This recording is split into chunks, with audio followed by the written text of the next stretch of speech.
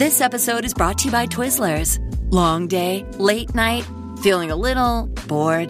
Twizzlers is the ultimate sidekick for any moment of the day, no matter what kind of day you're having. The perfect level of sweet and a fun excuse to sit back and relax. Unwind with Twizzlers. To buy now, visit Hersheyland.com/Twizzlers. Listen, Buster, you won't get 4 blocks in this neighborhood dressed like that. Please? No, and that is final. You are not going as a terrorist. All the guys are.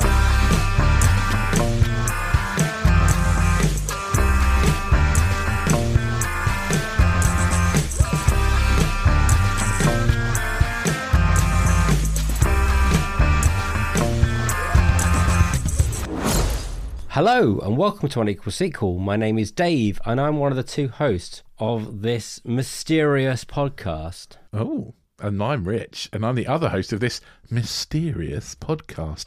Think of me as the dude to Dave's Walter. He's a very angry man who loves bowling and I just want my rug back. Out of nothing, you've pulled that one out. Sensational.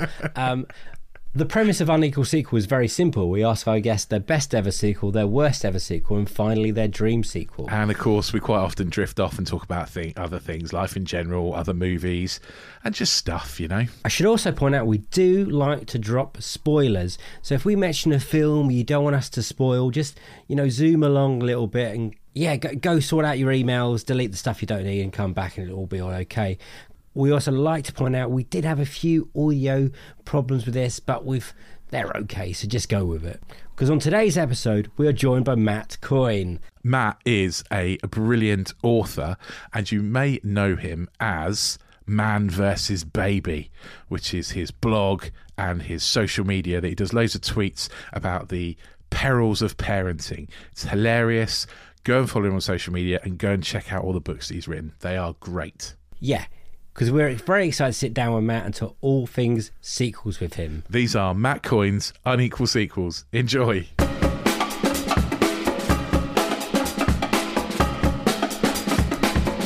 Can you remember the first sequel you got excited about when you were younger? I can, because, there was 2 really big ones. RoboCop 2 was one. Yeah. In school at the time, that was like RoboCop was like a big deal at the time, and everybody's like quoting lines from it and stuff. So at the time, it turned out RoboCop 2 was rubbish. I can't really even remember it, to be honest. I vaguely recall the baddie was about 10 years old or something in it. Yeah. But the one I really, really was looking forward to watching was Escape from LA. Escape from New York was a film that I just watched relentlessly, partly because it was the only video we had. It came out in early 80s sometime. Yeah. And you had to wait 10 years, I think, for Escape from LA. And one of the reasons why I was really looking forward to seeing it is, if you ever get the chance, or if anybody listening to this gets the chance, watch the trailers for Escape from LA before it came out, because they are unbelievable. They're very, very 80s. They're very schlocky and kind of camp. And Kurt Russell breaks the 4th wall in the trailer. And they're kind of hard to describe. But if you imagine, there's a bit in it. This is just in the trailer where he says something like, "I'm going to do the Bangkok move," or let's play the Thai move, or something like that, where he is confronted by these 3 bad guys, all with machine guns, and he says, "I'm going to throw this can in the air, and then before it lands, at the point at which it lands, we all draw." And he throws it up in the air and then just shoots as soon as he throws it up in the air, and kills them all, basically. But on the trailer, he then turns to the camera and says, "You got a problem with that?" It's just the lamest thing.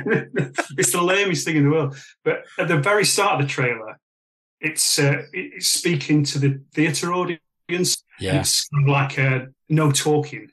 No, it would be mobile phones now, but it was like no talking, no smoking. And then it goes, "No red meat." And it says all marriages must be approved by the government. Yeah. And then the trailer starts, and like I say, it's very, very camp and very, very slow. But I was such a big fan of Escape from New York that waiting for that long, and then the trailer's coming along, I was just so up for it. It's quite a good film still, like Escape. Oh, is it though, Matt? I love it. I think I've seen it. I've seen Escape from New York. I don't think I've seen The first one's such a classic. Like, it's pure cult favourite John Carpenter. And then it's got to the second one, like you said, 10 years later, and the budget does not look good on film. Like, isn't it does a bit of surfing again or something in the second one? Yeah, it's original sort of CGI surfing, whereby I think there's a tsunami and there's a car chase, but because he hasn't got a car, they jump on surfboards and ride the tsunami after the car.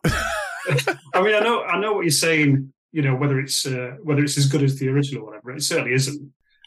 No. But I love Escape from LA, and I think we'll establish over the rest of this episode what terrible taste I've got in movies generally. But I remember once going to Comic-Con in Manchester, and I was in the queue, and everybody was like cosplaying and stuff.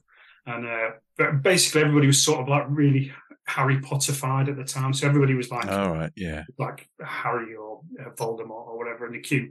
Apart from this one guy behind me who was like Snake Plissken, this character from Escape from New York, if you don't know. But he was Snake Plissken, and one of the famous lines out of Escape from New York is "I thought you were dead." Everybody says that to Snake Plissken as he appears on screen and meets a new character. So I turned to this fella and said, "I thought you were dead." Thinking, I know you are. I get the reference. So I said, "I thought you were dead." And it's clear he didn't have the faintest idea what I was talking about. Oh, God. Oh, no. Did you have to explain your own reference to him? Well, in retrospect, I think it was just a fellow with an eye patch. Fuck. Are you sure it wasn't like meant to be Nick Fury? Because those two get mixed up. I mean, it may have been. I mean, I like to think it wasn't just a fellow with a bad eye. Oh my God! Could you imagine if it was? It clearly wasn't Snake Plissken from his reaction, anyway. But yeah. What were you dressed up as? Were you dressed up? I was. You know, from Watchmen, the Rorschach from. I found this supplier in Japan who could give you a white, like a face mask. And if you breathed really heavy into it, it would change the pattern on the front. Oh, that's really cool. Basically. So I found that, and it turned out that whatever chemicals were in it were not good for my eyes, face, or ears. Everything kind of swelled. So if you're thinking of going in Comic-Con at Rorschach, then get it from a reputable supplier, that particular mask, because it took 31 days to come and almost killed me. Totally worth it, though, was it? Well, it's the best Comic-Con ever. Yeah, I bet. Do you reckon, like, Snake, is that Kurt Russell's best role? Or are you, like, a Thing kind of fan? I think it's his favourite role. He clearly absolutely loves it. I mean, just watching him play the character, I think he wanted to make another one, and he said no. The second one was terrible, so only Matt watched it. So I don't bother. Did it even get a cinema release? The Escape from LA? It must have done, because that theatrical trailer was pure theatre. So it'd be a bit lame if it's telling you sat on your own settee to no talking, no smoking, etc. Yeah. So it must have got a theatrical release. It must. I guess you had to wait until VHS then. Yeah, I did. Yeah, but like I said, I can't imagine it was. It might not have got a UK release. My suspicion is that it wasn't. It's not. I mean, neither film is particularly well known outside of like it is a very cult following. Even the first one. Yeah, the one certainly is. But I think it's definitely is. I'm trying to think of other roles where he seems to be having as good a time, and I can't think of one. And I know that's not a very good measure of whether it's someone's best role as an actor, but I quite like to see people having a good time when they're. Yeah, no, I don't know. I agree. think if people are having a good time, they make a better movie. I reckon. Definitely. Definitely. I can't bet watching a film when you've already heard rumblings beforehand that they've all fallen out and stuff like that. Yeah, that's not the film you want to watch, really. No. I'm trying to think of more Kurt Russell films, and honestly, my mind's gone blank. I've got Executive Decision in my head with Steven Seagal. Well, how many did he make with Goldie Hawn? What was the Overboard? Bird on a Wire, was it? Overboard. Yeah, there was more comic roles were quite good as well, but he was always kind of playing the same person. He was always quite but very likable as well. Like, I mean, I think I think all Kurt Russell stuff he comes across as well. Yeah, I know recently there is talk of a remake of Escape from New York. But I would quite like to see him play that character again, like an old man Snake. I think he's still got it in him. I mean, he's still got a wonderful beard and hair. What, like Escape from the Nursing Home? Or like... Oh, yeah, or just another Escape from London. I don't know, I'm just throwing out. Escape from Paris. Escape from Detroit. I feel like it has to be in America, actually. Yeah, you can't have Escape from Birmingham. Much as many people like it. Obviously, if anybody's listening from Birmingham, that is clearly a joke. It's a lovely place, Birmingham. It really is. It is. What is your best sequel ever? Well, I'm sure that when I say it, then you'll be like, people, oh, we've heard this 1,000 times before, and I'm sure quite a few people say before, but Terminator 2, Judgment Day. Brilliant choice. Great sequel. It's just a fantastic... Here's the thing. I don't think it's a perfect film, but it is a perfect sequel. And I know, deep, yeah. We'll get into that. Because I think there is a couple of things. One very major thing that I hate about Terminator 2. Absolutely hate about it. And that's the whole, how do I describe the Pinocchio Terminator T-800 wants to be a real boy stuff. All the kind of this is why humans cry, and why do humans have tears, and all that sort of stuff. I can't bear that about it. I think that's because he's a Terminator. He's not Johnny Five. You know what I mean? He's not supposed to be like a cuddly robot, kind of. Yeah. And I don't buy any of that element of it. So I hate all the tear stuff, and I hate the thumbs up at the end. And I know that divides people about it, but I'm just not a fan. It couldn't be cheesier if he did put a peace sign up at the end as he's melting. That's true. So that's what I mean about it. That made me cry. The thumb made you cry. Yeah, first I was emotional. I was well into Terminator 2 when I first watched Dave, you it. cry at everything. Right? Not when I was younger. I was not a crier. The crier has come in the last 10 years. But now I'm more likely to cry at it when I watch it, yeah. I like how you're describing anything you hate about it, and this is meant to be your best sequel ever. Well, I was trying to justify saying that it's not a perfect movie, but it is a perfect sequel. So just to put to one side that I don't think it's a perfect film, but in terms of it being as a sequel, I can't think of it. I can't think. It ticks certain boxes for me as a sequel. I'm sure you go over 1,000 times, but one being that don't tread the same ground. It doesn't do that at all. It definitely moves the story onwards, but in a way that infuriates me about some sequels. Great if you move the story onwards and take it in a different direction and do different things with it, but you have to account for what's happened before. You can't just pretend that the first film doesn't exist. And T2 does that. It kind of, because I'm one of those people who gets to the end of Terminator and I'm thinking, well, someone's going to find that crushed robot in that compressor.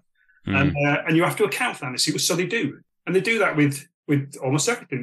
They account for it, and so many sequels don't do that. And Terminator, I think, is pretty much a perfect film.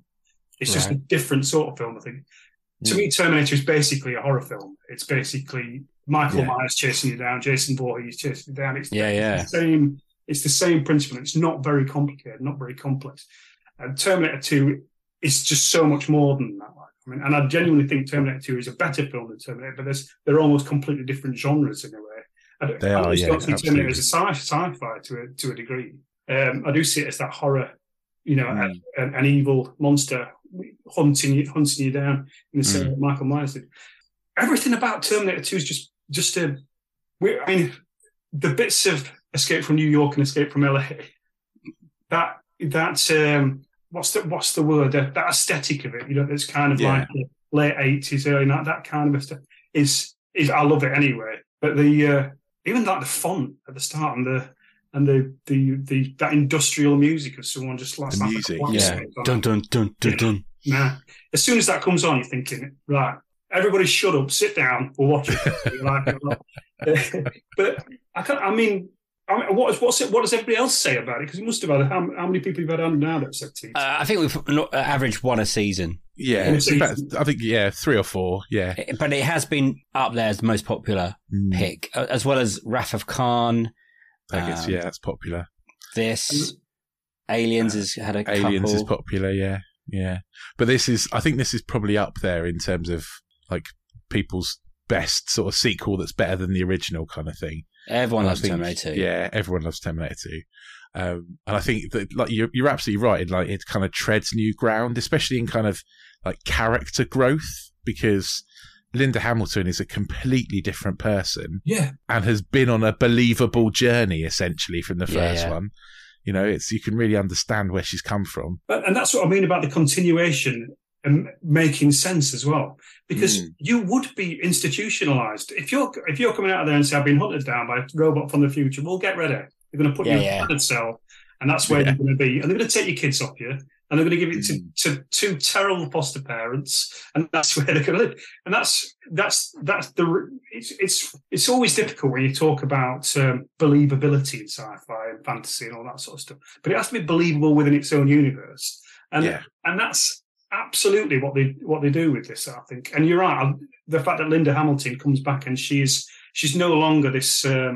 This helpless female who's been pursued, and she's literally physically built like a brick, and mentally absolute hard as nails. Even when she's required to leave her son and say, "No, I need to go and kill the guy who instigates all this by creating a chip." She's like, "Right, I'm just going to go do that."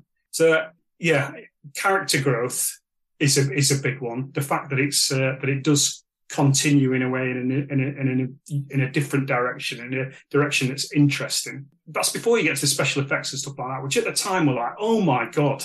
Yeah, absolutely. Yeah, because you completely blown away by it. You mentioned RoboCop 2, and we watched it not long ago, and it's amazing to think that this and RoboCop 2 are like, 9 months apart? Is that right? Then, RoboCop 2 is still using like stop motion animation for stuff, and this is like incredible.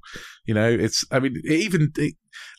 looks a little bit shonky now, but it still holds up. It's still perfectly believable. Oh, without doubt. I wonder when Total Recall was in that sort of time span. Oh, yeah. Because some of that was shonky special effects as well. I feel for some reason Recall's saying 90 to me, but Rich is having a look. When did you first see Terminator 2? When did it first blip onto your radar? 1990.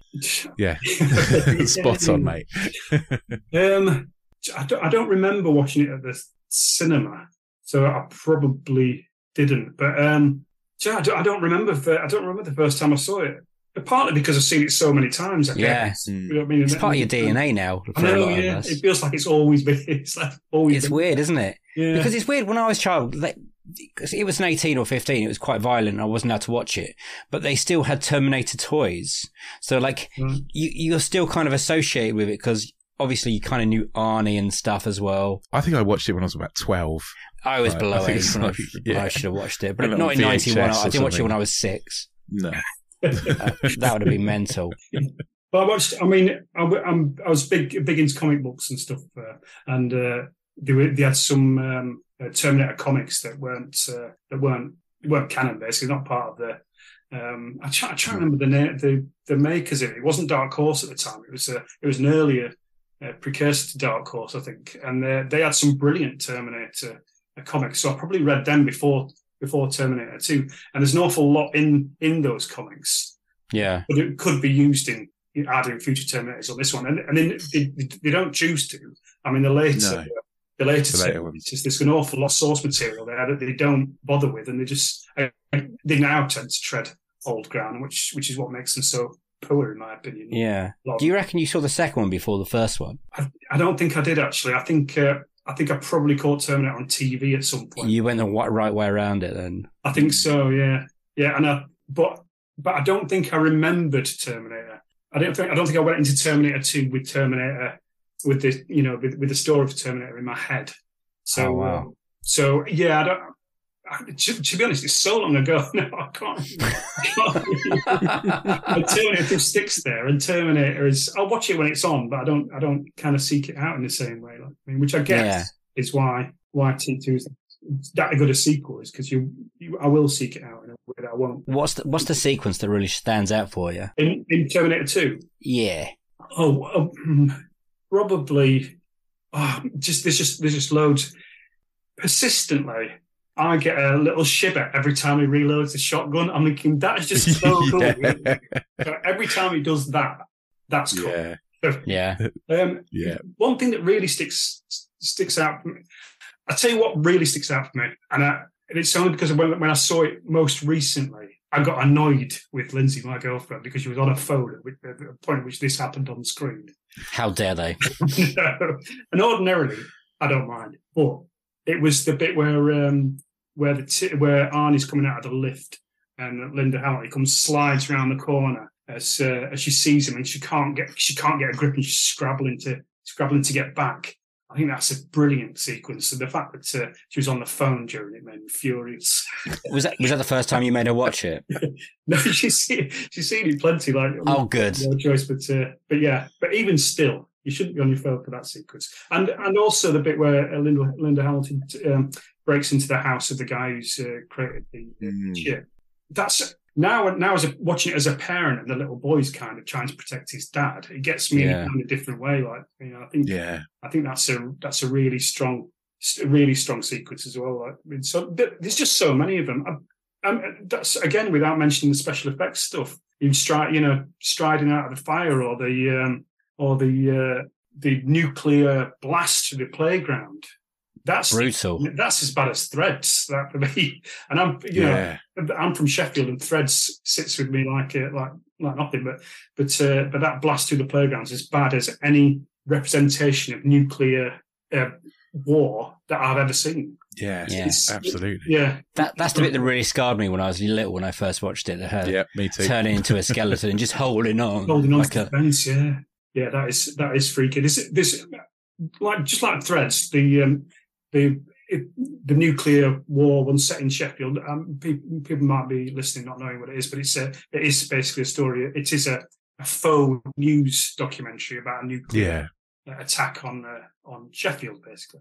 But there's a bit in that where our local shopping precinct, a blast comes down the street and it melts some milk bottles, and a lady who's walking along wets herself, and it's not comical.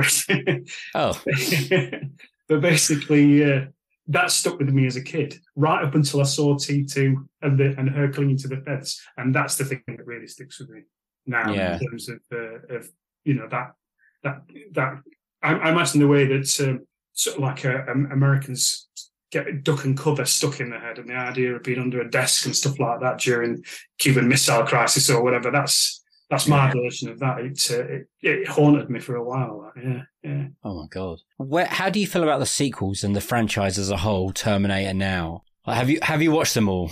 Is the first question. Probably. I mean, how many is that? I've probably watched it. What's the latest? Is Dark Fate the latest one? Or? That was the last one. Yeah, I think there's 6 now. Yeah, it's all gone a bit Hellraiser. I mean, they just lost their way a little bit. I don't really. As I said, they're treading old ground. They're messing with the timeline, which I don't like.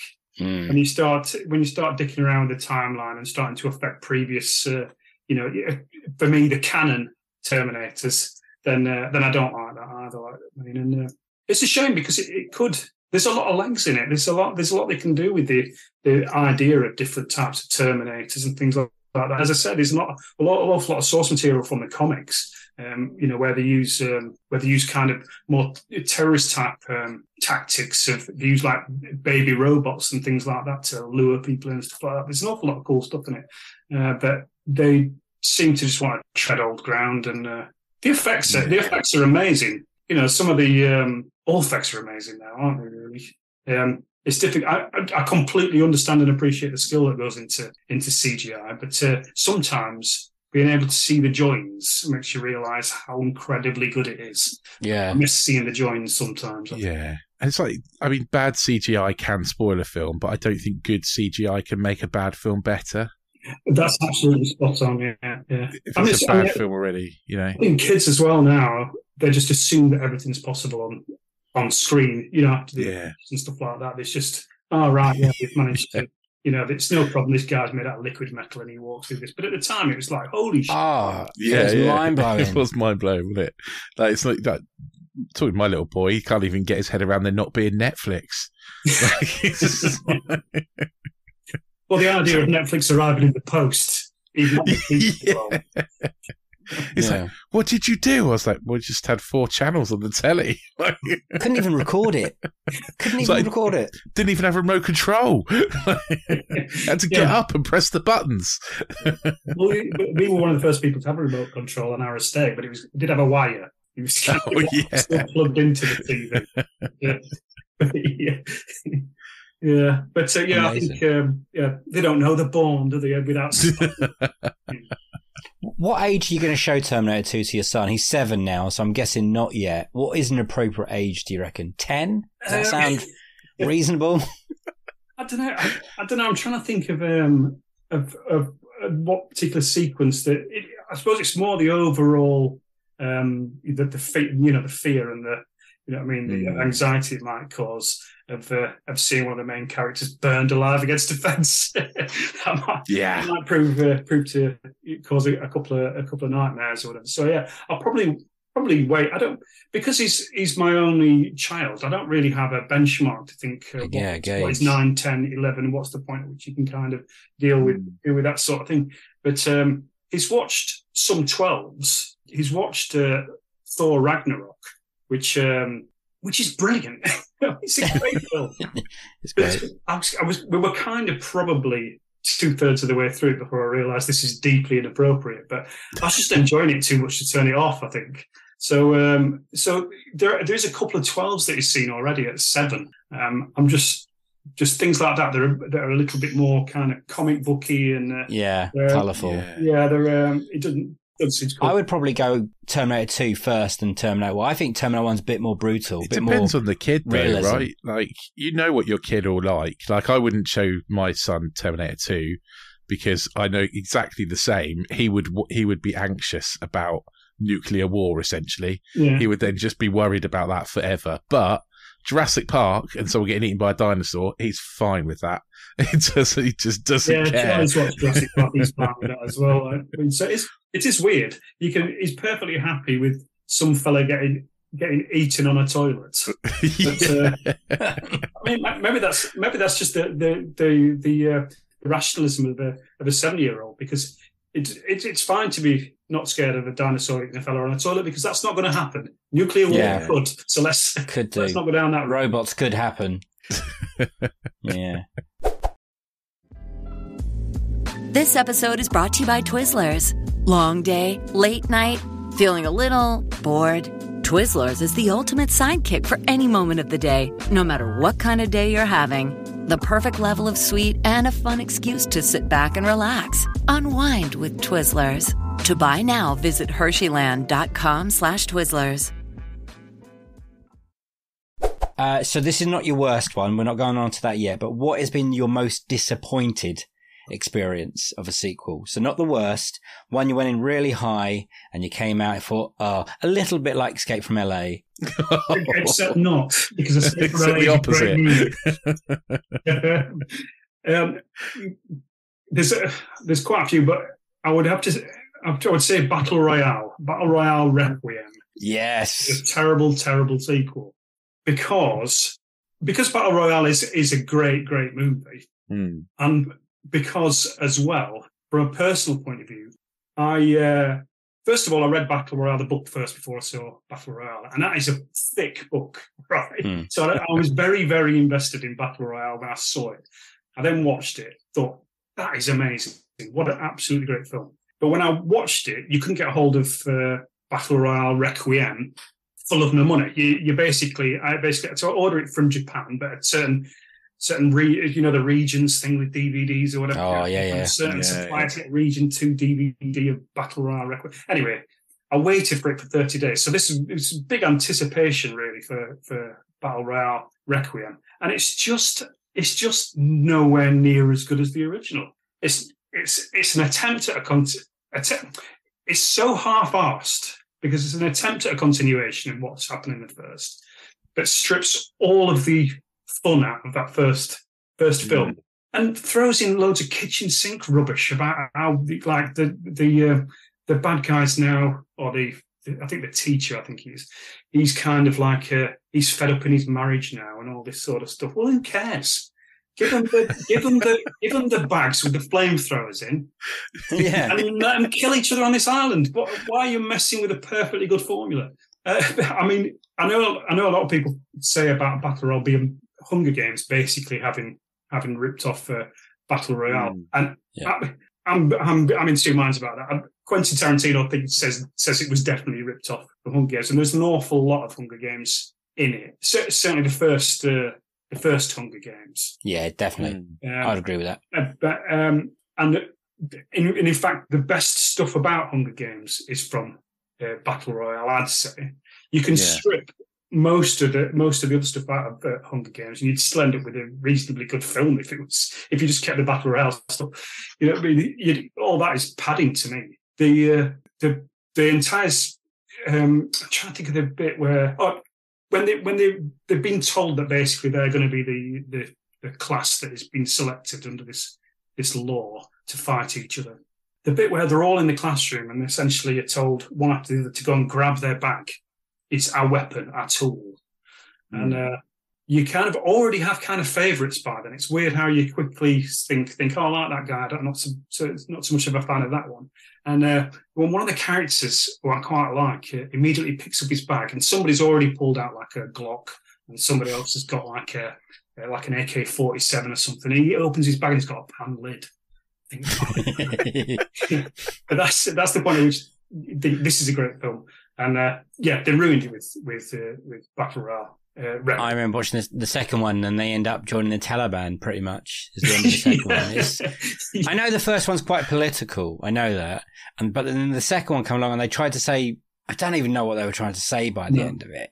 It was really confusing. Yeah, we watched this, like you said, at uni. Someone got a copy of it, and they played it in like our screening room. Because otherwise I wouldn't know it was a thing. I was like, oh, wicked, because Battle Royale is so good. And like you, I was like, what the fuck? They really. The kills aren't even as good. It's just not as entertaining. No, they really ballsed it up with Requiem. And it's a shame because that should be a franchise as well, really. And they killed it stone dead with that, and they probably won't make it into a franchise because it's now people will think it's just ripped off Hunger Games. Because such is the world.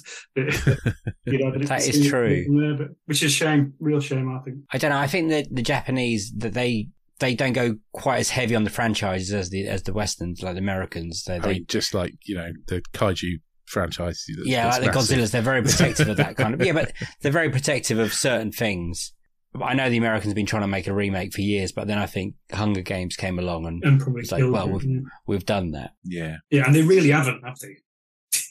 It's definitely not the same. Games is similar to Battle Royale, or you think it ripped it off or whatever. Hunger Games is vastly inferior, and they could easily make a Battle Royale, as far as I'm concerned. Have you still got your copy of Requiem? I have, probably, somewhere stashed away. I've got a lot full of DVDs that'll never be watched again. But, you can sell them for 1p now. I'll give my Requiem to Music Magpie, and that's what it is. share the joy with somebody else. Yeah. Let's go on to worse then. Let's delve into this masterpiece. I think we can talk about your original worst and then talk about why we had to pick another one. Right. So so what's your worst sequel? How do we get there? Take us on a journey. Okay. So my original worst sequel was The Jerk 2.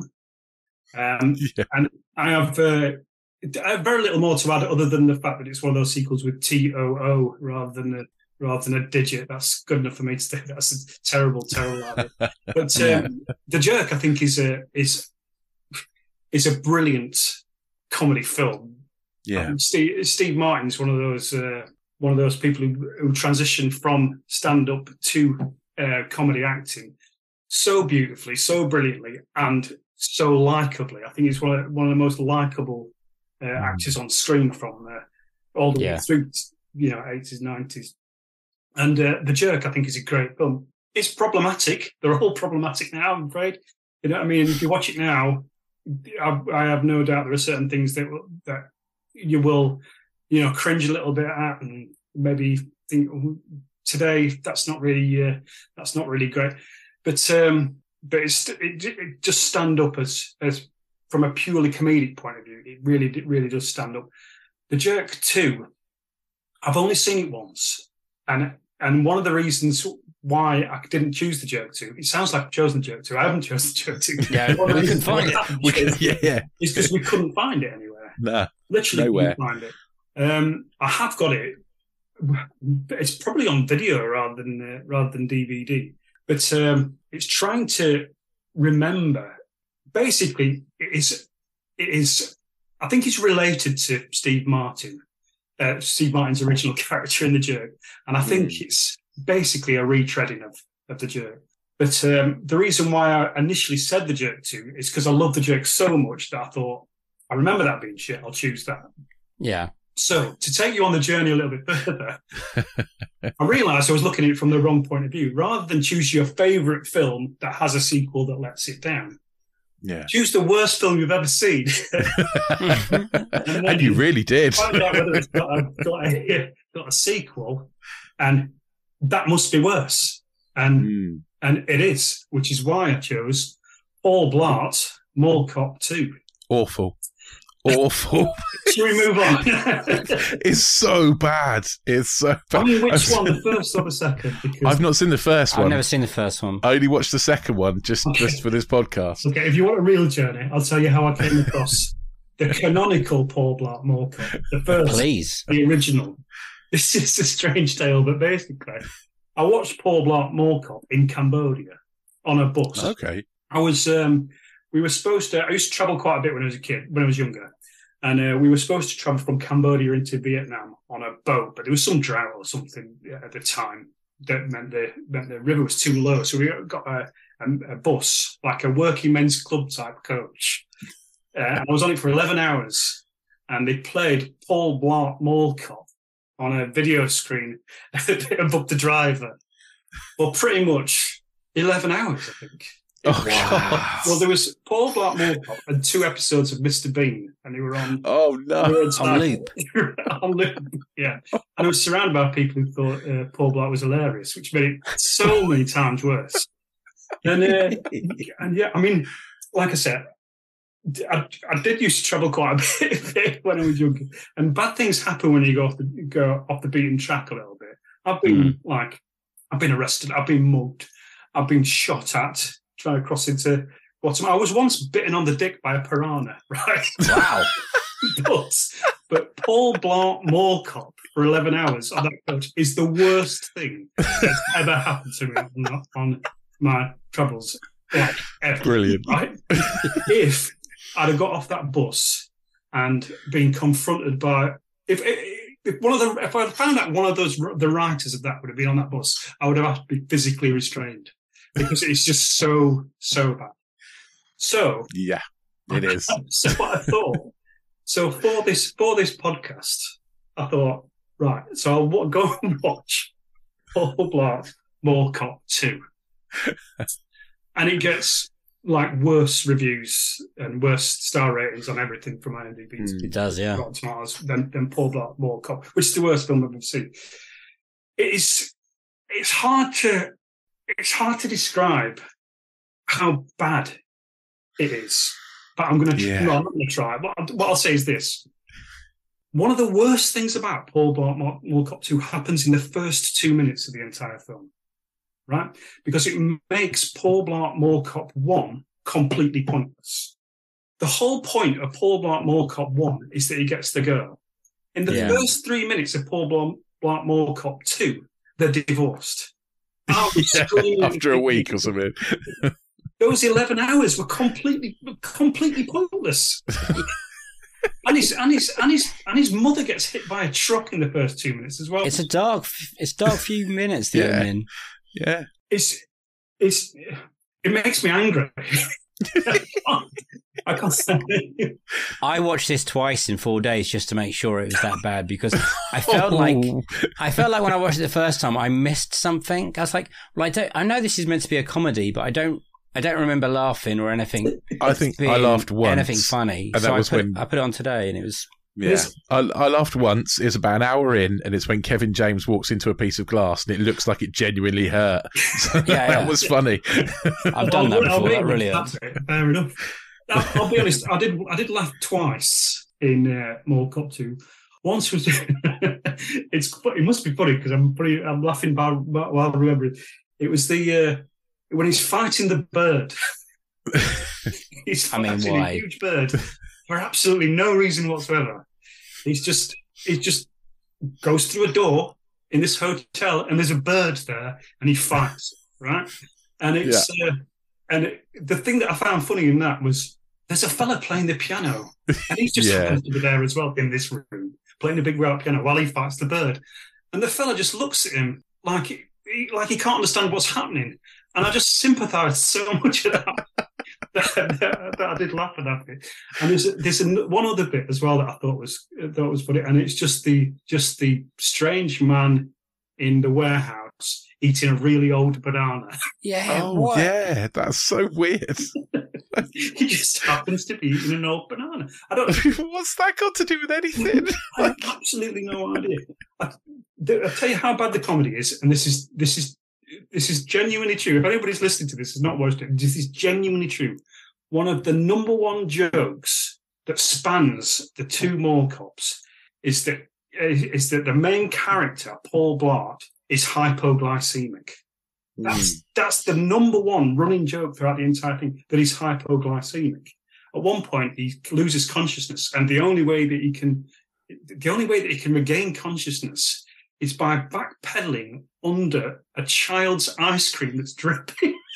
Oh God, it's disgusting. And taking some of the drips of the ice cream into his mouth so that it can then regain consciousness. I honestly, it is. I think it's supposed to be like a Die Hard spoof or something. Yeah, supposedly. I mean, they could have really leaned into Taken for it, couldn't they? There could have been a moment there when he could have done a funny version of the Taken speech, like certain set of skills. I mean, that would require some intelligence writing. Yeah. No, I understand. It's not the worst film we've ever watched, but just because it is under 90 close. minutes. Well, yeah, I mean, but I got 40 minutes into it and I thought, oh God, it's got to be ending soon. 45, nothing happens for 45 minutes. That's got to be it, isn't it? I looked at it, I was like, 40 minutes. I was like, shit. I've been watching it for 3 hours. So, I don't understand how they got a sequel, because the first one must have done quite well. I looked at the numbers of this one, and it was made for like 38 million, and it made over $100 million. 38 million, the budget of this one, and it made over 100. So it made its money back plus. 38 million. Yeah, what did they spend 38 million on? Bird. That's ridiculous. I don't know. Hiring out the hotel. Which every opportunity they advertised. Well, they didn't pay for the hotel, did they? Them, surely. Because the hotel in every single shot, the win. It's even got the owner in it, isn't it? The hotel owner crops up. Yeah. Like, there's no way they paid for that hotel. I reckon that's just Adam Sandler and crew that's a weird scene as well, when the owner of the hotel just rocks up with the... Is he meant to be famous? Am I meant to know who he is? Steve Wynn. He's a little bit famous in America, I think. Oh, okay. Right. He's like a Trump kind of character. I'm trying to think there's a movie where somebody's got really, really bad plastic surgery and they're constantly drinking, but the water's pouring down their face. I can't think of it. But basically, Steve Wynn looks like that in that. Yeah. His face entirely motionless, and clearly he was supposed to have a line in it, but he must have blown it because it's cut. He just kind of stands there and gives a thumbs up and just leaves again. You were talking about that man that was playing the piano earlier. Yeah. Well, he was meant to be a recurring character. They filmed a lot with him, and he was meant to be like Death was meant to be his character, and they're meant to prove that Paul Blart can't die, basically. But that whole storyline got dropped. That sounds like the best bit. Yeah. That's why he keeps singing like "Not today, Death" and stuff like that. There's a few lines like that, a few along it that he's trying to say he's immortal. Well, that's the thing. You wouldn't know that didn't make any sense because so little of it makes any sense whatsoever. Yeah, but the story doesn't get going, like Rich says, until like an hour in. Then they suddenly get to the heist. There isn't a mall. There isn't a mall in Mall Cop 2. Is there? I think it's in it. No, they do for one bit, because then finally he gets into the Mall of America and he's like, this is my ground now, kind of thing. But then that's like 2 minutes later, he's back in the hotel. I was speechless. Like I said, I watched it twice to really try and understand it. I can't believe you watched it twice.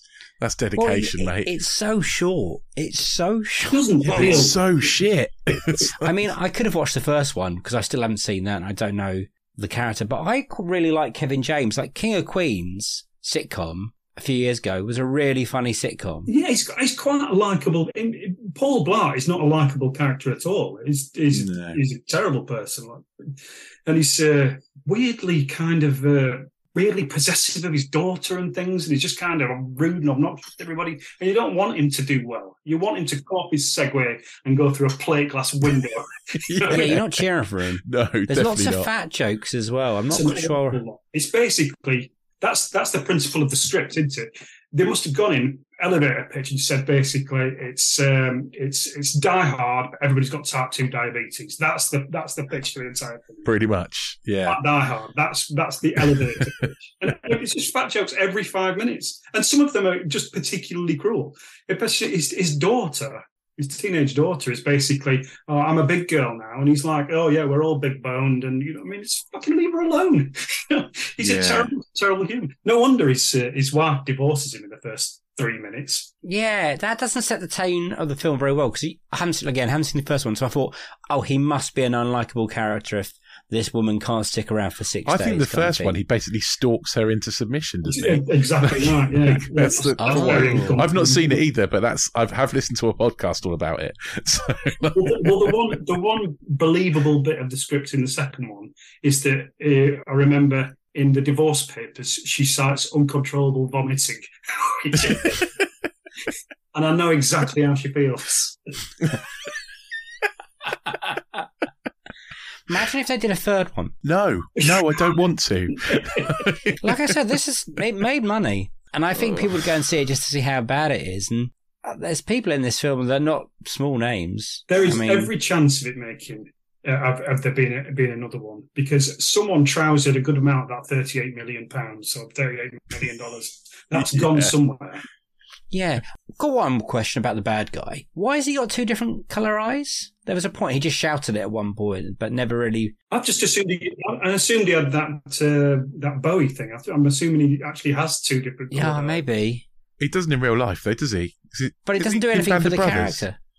He doesn't in real life. No, he doesn't. Yeah, he is Band Brothers, and I just assumed that he had that condition. No, that is contacts for an actor. Yeah, he's in a lot of films. That guy. Walking Tall is the one I can... Neil McDonough? Is it Neil McDonough? Something like that. He's got America. really blue eyes. Yeah. He's got really blue eyes in real life. But yeah, God knows. I just assumed that I hadn't noticed when I'd seen him in anything else that he had 2 different coloured eyes. But they made sure that whatever amount of the $38 million they spent on his contact lenses, they wanted to make sure that you knew about it because he shouted that he had 2 different coloured eyes. That's why I'm like, good for you, mate. Well done. Bowie had it. It's not a big... pointless. It's not an insult. It's not a bad thing. No, exactly. Big deal, mate. I've just seen somebody eating a really old banana downstairs. Yeah, that's disgusting. The bit where Paul Blart is kind of like ziplining between the 2 buildings and he gets stuck in the middle. I think it's the first time I've ever sat there and thought, I really hope he falls off. That's just the end of the movie. He just falls to his death and that's done. That's the one point I felt anxious was when he got halfway across, thinking that you just know he's going to get out of it, really. I just wanted to snap and to have his body dashed against the side of the wind. It's really bizarre because he's not even there's a lots of unfunny characters that they keep putting in front of you and you're like, please stop putting unfunny people in front of me like this. Yeah, the security guard from the world of the mall or whatever it's called, the universe of the mall. Yeah, really, really unfunny. They've got all of them who just sleeps. Yeah, it's just dozed off every time. And it's Kevin James' brother in it as well, isn't there? It's all his mates. It's what I felt like I was watching. Gary Valentine, who plays Saul Gunderschmutt or whatever it's called. It was quite a good name. I quite like the name. That's Kevin James's brother. Oh, is it? Well, there you go. Yeah. He's also in King of Queens as well. Yeah. He was paid $37.8 million. Spent the rest on the bird and the banana. Kevin James took a pay cut to be in this film. Really? Yeah, because he wanted it was meant to be 50 or something, and he was like, "Oh, I'll take a pay cut," and they brought the budget back down to 38. Imagine how much Kevin James he was going. Oh my god, he must. Oh, royalties. I don't know. But then it made more than its double it back or whatever it was. Exactly. He's still making films. That's frightening. Absolutely frightening. What is the deal with the really attractive hotel manager who somehow has a crush on Paul Blart for no reason? This is Rich big men can be sexy too. I know. Look, I am one, right? Come on. But I wouldn't expect to turn up a hotel and have the manager fall in love with me just for being a dick. He is basically being a dick.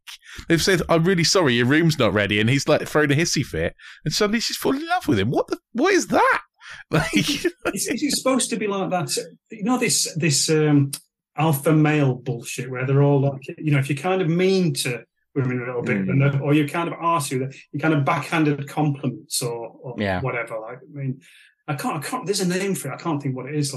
But even that fails. Even the conceit of that fails because he's basically just a dick. Yeah, he is. Yeah. So there's nothing at all about him that you can latch on a little bit. What it is that thing that Adam Sandler shoehorns into all his films that he's kind of attractive. There's lots of films whereby basically women who work at Hooters throw themselves at Adam Sandler. And I suspect that wouldn't happen in real life if Adam Sandler wasn't Adam Sandler. Again, I've got a fact for you. Adam Sandler's wife's in this. Is she? She is the woman that's being hit on by the... that bit's awful as well. That's Adam Sandler's wife. That's in the bar where she's been harassed by another security guard. Yeah. And what's that all about? Is that so instead of coming in and going, "You're out of order, mate," it's just you're pissed, I'll take you home at least. Paul Blart then tries to convince her that this guy's a good guy. Yeah, exactly right. Yeah. What? Come on, guys, it's script's not good. No, let's just. No, but I think it is that Adam Sandler thing where he shoehorns into every script that basically women are attracted to him, and I think what he's trying to do is convince the world that it's true, and he put the moves into it becomes true because it is produced by his production company, Happy Madison. So it is that lot. I'm going to put them all in one bracket. The Grown Ups, all that. Also that a terrible sequel. Grown Exactly. Ups too. My God. Yeah. But there are certain Adam Sandler films where Adam Sandler comes off as charming in a way that Kevin Smith doesn't. So it just doesn't work because he's too much of a dick. He's almost like Adam Sandler in Jack and Jill rather than Adam Sandler in Big Daddy. See what I mean? Has there ever been a sequel that has surprised you? As in the first film maybe was rubbish, but then the second one was good and so on. If that makes sense. One film that did one sequel that really surprised me, Pitch Perfect 2. Right. Here we go. Matt likes a bit of singing. I cried watching Pitch Perfect 2, and I'm not even kidding. Was it the friendship that did it for you? But I should explain really that I cried because I had glandular fever, and I couldn't find a remote, and I ended up watching Pitch Perfect 2, and I am but a man, so I cried at the bit where Bumper turns down Fat Amy. For those of you who are a fan of Pitch Perfect 2. Yeah, it's a terrible film, but it did surprise me that I found myself halfway through blubbing. What is wrong with it? But as I say, we've all been there. I needed a full course of antibiotics. Not for Pitch Perfect 2, for glandular fever, but yeah, I think I was just feeling really emotional that day. So that definitely surprised me. But there's quite a few that Exorcist 3. I'm sure you've had Exorcist 3 on before now. No, everyone's mentioned that. Exorcist 3, because Exorcist 2 was so bad, I thought Exorcist 3 would be terrible, but I think it's a great horror film, and partly because being brought up Catholic, the iconography in Exorcist 3 right from the very off really got inside my head. In the first opening sequence of Exorcist 3, there's like a shot that bursts through the church doors, and they swing open in the wind, and it zooms in on a crucifix, and the eyes just pop open, and then it starts. And that really sticks with me. So, but like I said, because X2 was so bad, I think Exorcist 3 really surprised me. It may not be that great, but but I remember it being a really good horror film. And in terms of surprising sequels, Thor Ragnarok, I mentioned earlier, that I've watched with my little boy. I think that's a great proper comic book superhero movie. Yeah, and I absolutely. think the Thors I found quite disappointing up to that point. I found him one of the more boring characters, and I think Thor Ragnarok just basically pulled him out of the hole. I think Taika Waititi's version of Thor, I think he's absolutely brilliant. So that surprised me. Have you seen Love and Thunder? Yeah, not a fan of Love and Thunder, I'll be honest. No. That's all right, we're not either. It's rubbish. There's an awful lot wrong with it, and Russell Crowe, I think, is terrible in it. I think he's... Yeah. You can't... There's a definitely a mark to hit between comedy and action and fantasy, and it still sort of makes sense. And if you err one side or the other very slightly, then the whole thing falls apart. And Russell Crowe goes all full on comedy, and most of them just miss it or miss the mark completely in Love and Thunder, I think. And you're throwing too much at the screen, and nothing really works. And the whole thing's just a bit of duck's breakfast. But that's not to say that Ragnarok isn't a fantastic sequel, I think. Ragnarok is great. Yes. Yeah, absolutely. Great shout. Yeah. Are you a Marvel fan? Because you said earlier you're a comic book fan. How do you feel about the Marvels and DC sequels while we're here? I mean, there's so many films in there. A lot of things disappoint me about it. A lot of things that I think have worked really well. The entire Infinity saga, I think they did that pretty well. I'm disappointed with, as a comic book fan, I'm disappointed with the obsession with Marvel and DC when there is so much source material. I grew up on 2000 AD, and one of the original things for Dream sequel, I was toying with Dredd. I think Dredd's a fantastic movie, and it deserves a sequel. And it's ridiculous that they're not going to make one. But out of 2000 AD, there are so many stories there, from like ABC Warriors and Rogue Trooper and characters like that deserve full franchises that nobody even looks at because they're all obsessed with Spider-Man, or they're obsessed with, trying to make Superman relevant again, and they're trying to do things that they feel like shoehorn, and because DC's trying to catch up with Marvel, and Marvel's trying to rinse the entire thing. And it's a bit like the way that Disney is with Star Wars now, like just ring it until there's nothing left. Yeah. And maybe then they'll find things like 2000 AD or some of the indie comics. Or something. I know that Duncan Jones, who made Moon, has been trying to make a Rogue Trooper for a few years now. I'm not quite sure. He'd be absolutely brilliant for it. It would be so good. But there's things like Slanya and stuff like that, which are basically Game of Thrones things. This old Nemesis and Torquemada, and there's just so much material there. The Dredd universe itself is absolutely enormous. Yeah. And the fact that with Dredd, they took one element, which is Block Wars, out of 2000 AD, the Dredd stories, and they created what I thought was a pretty good standalone movie.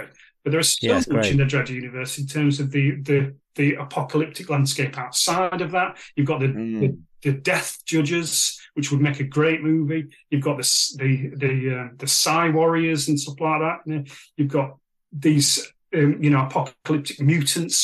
The fellow with a dial on his head that he turns up to 4 to headbutt you and stuff. I mean, it's just it's just such cool stuff in there.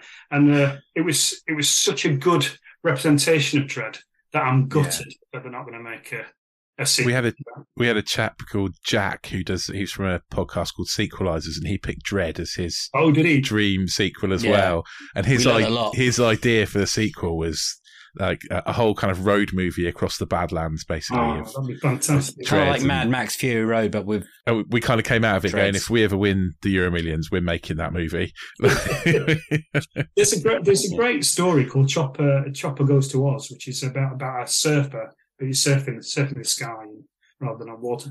And the entire comic book series is the race, basically, and it's the race to try and. But it's kind of dystopian, apocalyptic, and he has to face people with grenades and mutants and all that sort of stuff together. That alone, as a movie, would blow Mad Max out of the water, in my opinion. I mean, oh wow, but no one will ever make it. I don't think. No. So, fingers crossed one day. But this is not the sequel that I showed. No. Let's go. What a link.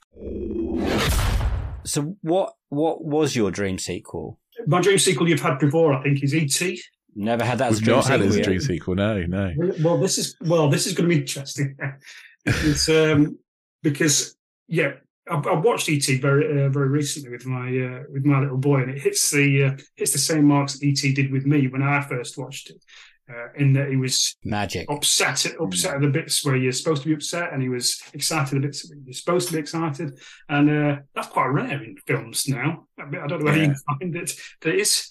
To watch a movie and still be hit by those marks and have that colour in a story it's not seldom made these days, I don't think. But it's such a good film, and the reason why I chose it is because of the treatment for E.T. 2 that was made by the woman who originally wrote the treatment. Oh right, okay. It exists, does it? There is a treatment. I printed it off. Oh wow! Listen, I like how prepared you are, Matt, because you're also wearing a red hoodie today as well. That's like I'm going to buy the basket. I'm sure there's a filter which would make me look like I've got a small alien in a basket in a bag in front of me. But this is the treatment for ET2. It's called Nocturnal Fears. It says story treatment by Steven Spielberg and Melissa Matheson, who wrote the original. But I'm going to read you the first paragraph, right? Okay. See whether you're not on board for this. Actually, first 3 paragraphs. Change that. In the night sky, there is an emotion churning about. It's really, really badly written. I'll tell you how badly written. In the night sky, there is an emotion churning about. The stars twinkle blankly, expressionless, as if to say that something is wrong. There is a slight breeze disturbing the treetops. Or is it? Through gnarled branches, we gaze upon a familiar sight. In what seemed like only the blink of an eye, something has penetrated the night sky and nearly avoided our attention. A small noise, followed by streaks of stray light, further acknowledge its presence. A door is being opened on the giant ornamental mothership now resting in the forest clearing. A door opens and extends outward to make a ramp. Light pours from within, and a figure emerges as a silhouette. The creature moves in a familiar fashion, a waddle. I mean, I'm on board with that. So far, basically E.T. Absolutely. And then it goes a bit sideways. Okay. So how can E.T. go sideways? Well, such a lovely film. Well, if I tell you that one of the script notes that immediately follows that is there have been numerous reports of unexplained cattle mutilations in the surrounding countryside. Oh, okay. Yeah. They're ravenous, are they? Well, it turns out that that's not E.T., you see. That's an evil version of the alien from his planet.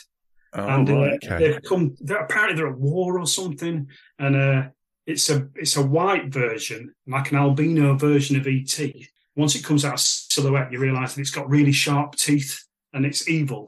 And they've come to try and find E.T., who apparently is called Zrek, according to the treatment, and they've come to basically kill him or something, right?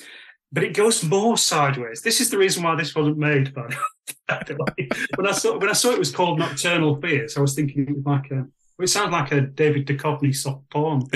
Yeah, it does. But apparently it's much more sort of nasty and horror based than that.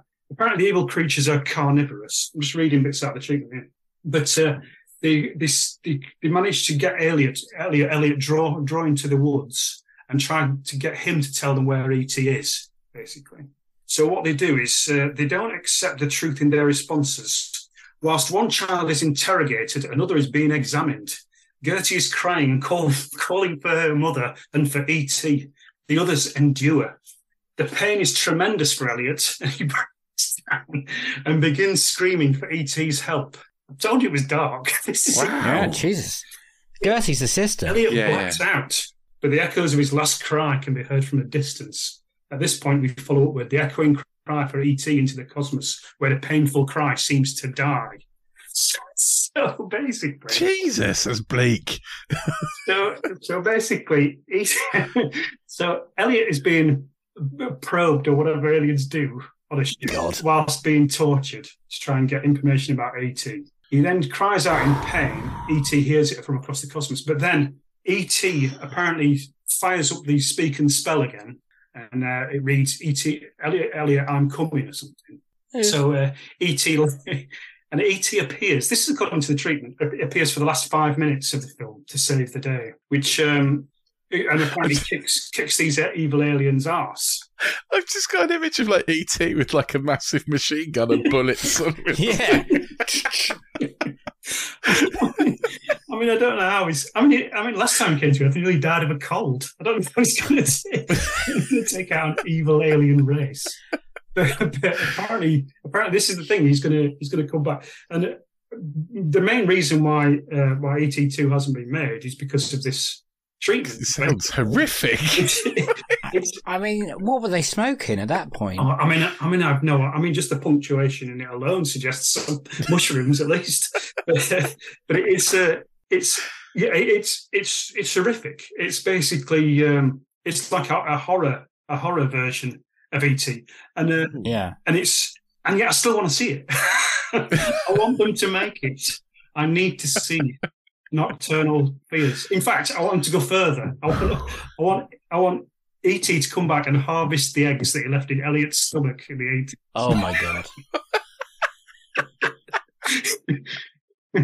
No, wow. Sure, no. What does it have a year on that by any chance? It does. Tell you what year? It says treatment. In fact, he has a. Let me see. Yeah, July the 17th, 1982. Oh, okay, so it's immediately after. Yeah, immediately after. Yeah. I kind of thinking that basically he didn't want to make ET2, was pressured by the studio after ET was so successsul, and then it's made a deliberately shit treatment. Oh, you've nailed it. That's what he's done. I mean, Spielberg notoriously doesn't like sequels, does he? Especially at that point in his career, he wanted to do new stuff every time. Yeah. I mean, and he never made a sequel to Close Encounters either, and I wonder if what he was trying to do is combine the two. It's shonky. I did think that while watching it today. I was like, "Oh, that ship's a little bit, with the lights the way." And obviously, you have the John Williams music. You could possibly put them in the same world. I mean, in like you see ET aliens in Star Wars.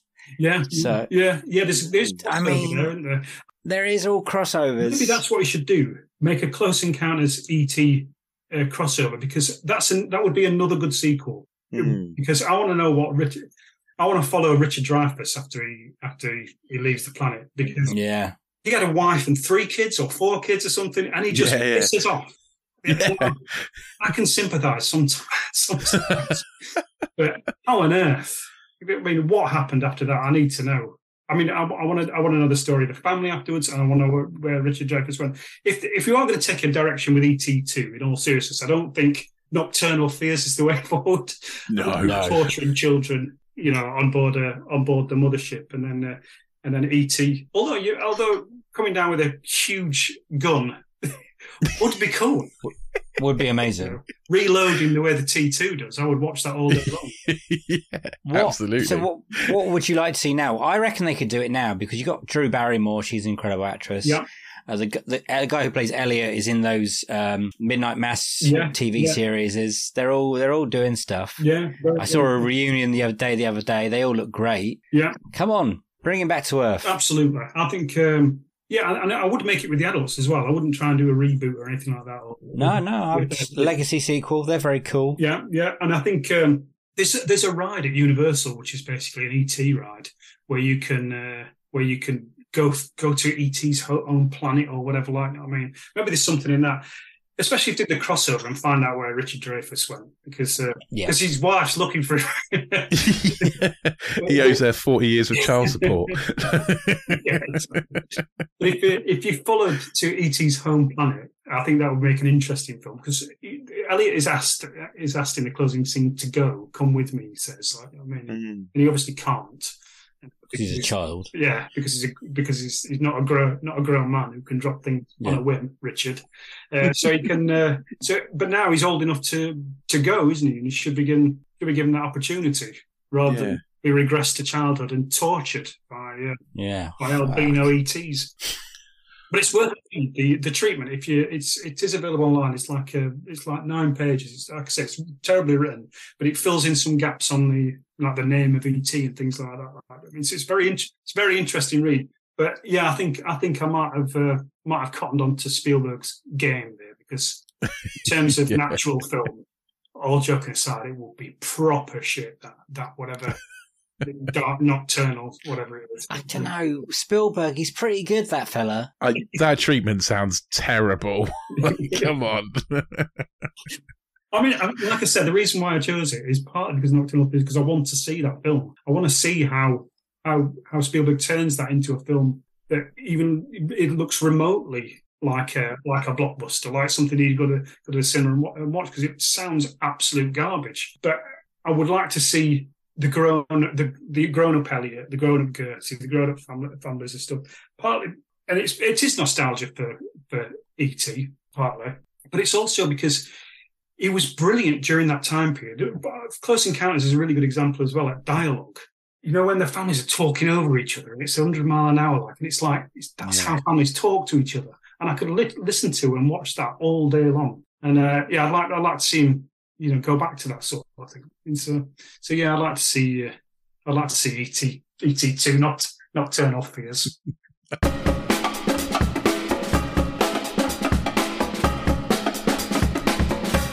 Those were Matt Coyne's Unequal Sequels. I'm really happy. I'm really glad we got Matt on the podcast. He's such a lovely man. I think he's absolutely brilliant. Absolutely brilliant. I cannot overstate how brilliant it was to have another dad going through some of the same crap that I was going through when my son was a baby, basically. Yeah. And some of the stuff he's still going through as a dad now. He's so relatable and so funny. It's really, really helpful, because there's loads of mums supporting mums and stuff. There's not a lot of dads kind of supporting dads kind of stuff going on there. And yeah, it was really, really good stuff. He's an absolute hero. I'm very excited we had him on the podcast.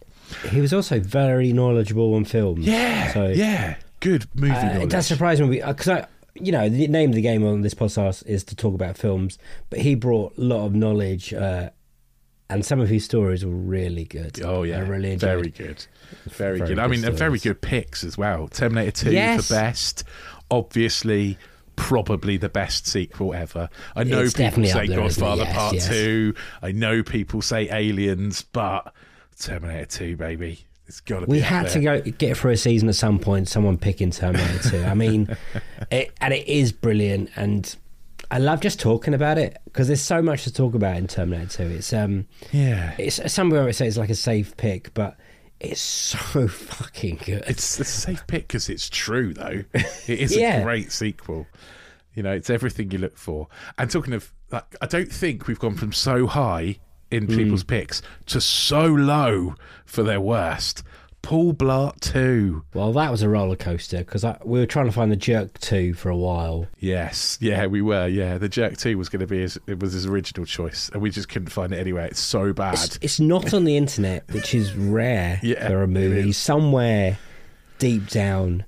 I mean, there was a copy on YouTube, but another podcast is talking over it. I don't think we could have watched that. No. And then we found some copies in CX. Around the country that were wouldn't get to our house in time, basically. We'd have had to have driven across the country to go buy that didn't seem like financial sense to me. No, but Paul Blart 2 was an equally brilliant choice, because oh my god, that thing is awful.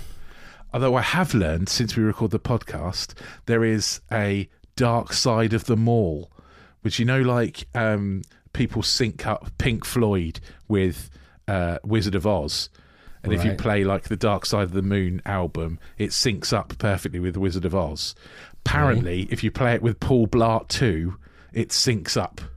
Which music? The The whole album. If you start the album at the same second you start the movie, then the album syncs up with the movie. That's terrifying. Look it up on YouTube. If you don't believe me, look it up. It makes the movie so much better. I knew at some point someone was going to pick that film. I had never seen it before, and I thought I'm just going to wait until someone picks it. And then someone did, and I've horrible. watched it twice now because I couldn't believe how bad it was the first time. First time I watched it, I wasn't really concentrating on it, and then I thought, okay, I have to check that is what I just watched. So a couple of days later, I watched it again, and it was just so much worse the second time. Yeah. If you want to hear people ranting, I know I say this a lot. I know I do. But if you want to hear people ranting about Paul Blart Mall Cop 2, go and listen to the Sequelizers episode on it. It's very, very good. There's also a podcast. Do Paul Blart Till I Die or something, and it's a group of friends who record it every Thanksgiving. The worst idea in the world or something, and they something watch like that, the bad movie every year, every week. Oh, but this then one they do every they've year decided, Thanksgiving. every Thanksgiving they watch Paul Blart 2. Oh, no thank you. I watch better films than Thanksgiving. I've had more fun colonoscopies. I've said that before, but you know. Yep. And his dream pick was E.T. Which is intriguing because this pitch was actually real. Yeah. This is Steven Spielberg's pitch for ET2. Not because I think he wanted to make it, because I think he wanted to scare off the studio. Pretty much. The treatment is wild. The treatment is wild. It's a wild ride. Yeah, I'm glad that didn't get made, but I'm also curious to see that film. Imagine if they turn around to Steven Spielberg and go, all right, go do that. I'm like, oh, I've got to make this film now. Steve, you've done it again. Here's a big bag of money. Fuck. If that got made. Let's go talk to some kids. It was a wild ride. But yeah, thank you, Matt. Go check out his stuff. Man vs. Baby, Instagram, Twitter. Even if you don't check have out his kids, website. Yeah, he's hilariously his funny. books are brilliant. His books are brilliant. In fact, I've got a mission now because I have a row of books in my bathroom, which are this is going to sound bad, my toilet books. I can't like to have a little break and read. Bad, yeah. So I've got one of Matt's books there. So he's ticked off the podcast list. And I'm wondering if I could get through all the authors as guests on our podcast. It'd be pretty epic because I've got like Billy Connolly and James Acaster. Oh yeah. And then we should definitely tell them that they're a toilet book. You're a toilet book. Yeah. Okay. Matt, we didn't tell you in person, but you're a toilet book. I'm sorry. That sounds worse than it is. Yeah. Do you want to see the people out? I probably shouldn't I? Really? Yeah, this is a great time to stop. I've got no links between that, between toilet books and if you like toilet humour, if you like toilet humour, this is the place for you. Go back and listen to all other episodes. I'm sure you'll find some somewhere. We've got brilliant interview episodes just like this one. We've also got all of our extra episodes. Go back and listen to those. If you're a big fan of Matt's and you're just tuning in to hear him and you thought, actually, quite like this podcast, I'll go back and listen to the rest of it, then hit that little auto download button, hit the subscribe button. We'll drop into your pod player of choice every single week. You can also find us on social media and say hello. We are at Unequal Sequel on Twitter and Instagram, or you can send us an email, unequalsequel@hotmail.com. If you really, really like us and you're a big fan, you can find even more of us on anotherslice.com/unequalsequel. We have a little subscription service where you can get some more from Matt, a sequel to this episode, and even more of our sequels to our other episodes.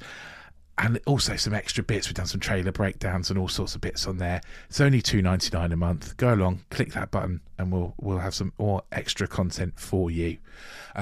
If you can't afford that, we understand. Times are tough at the moment.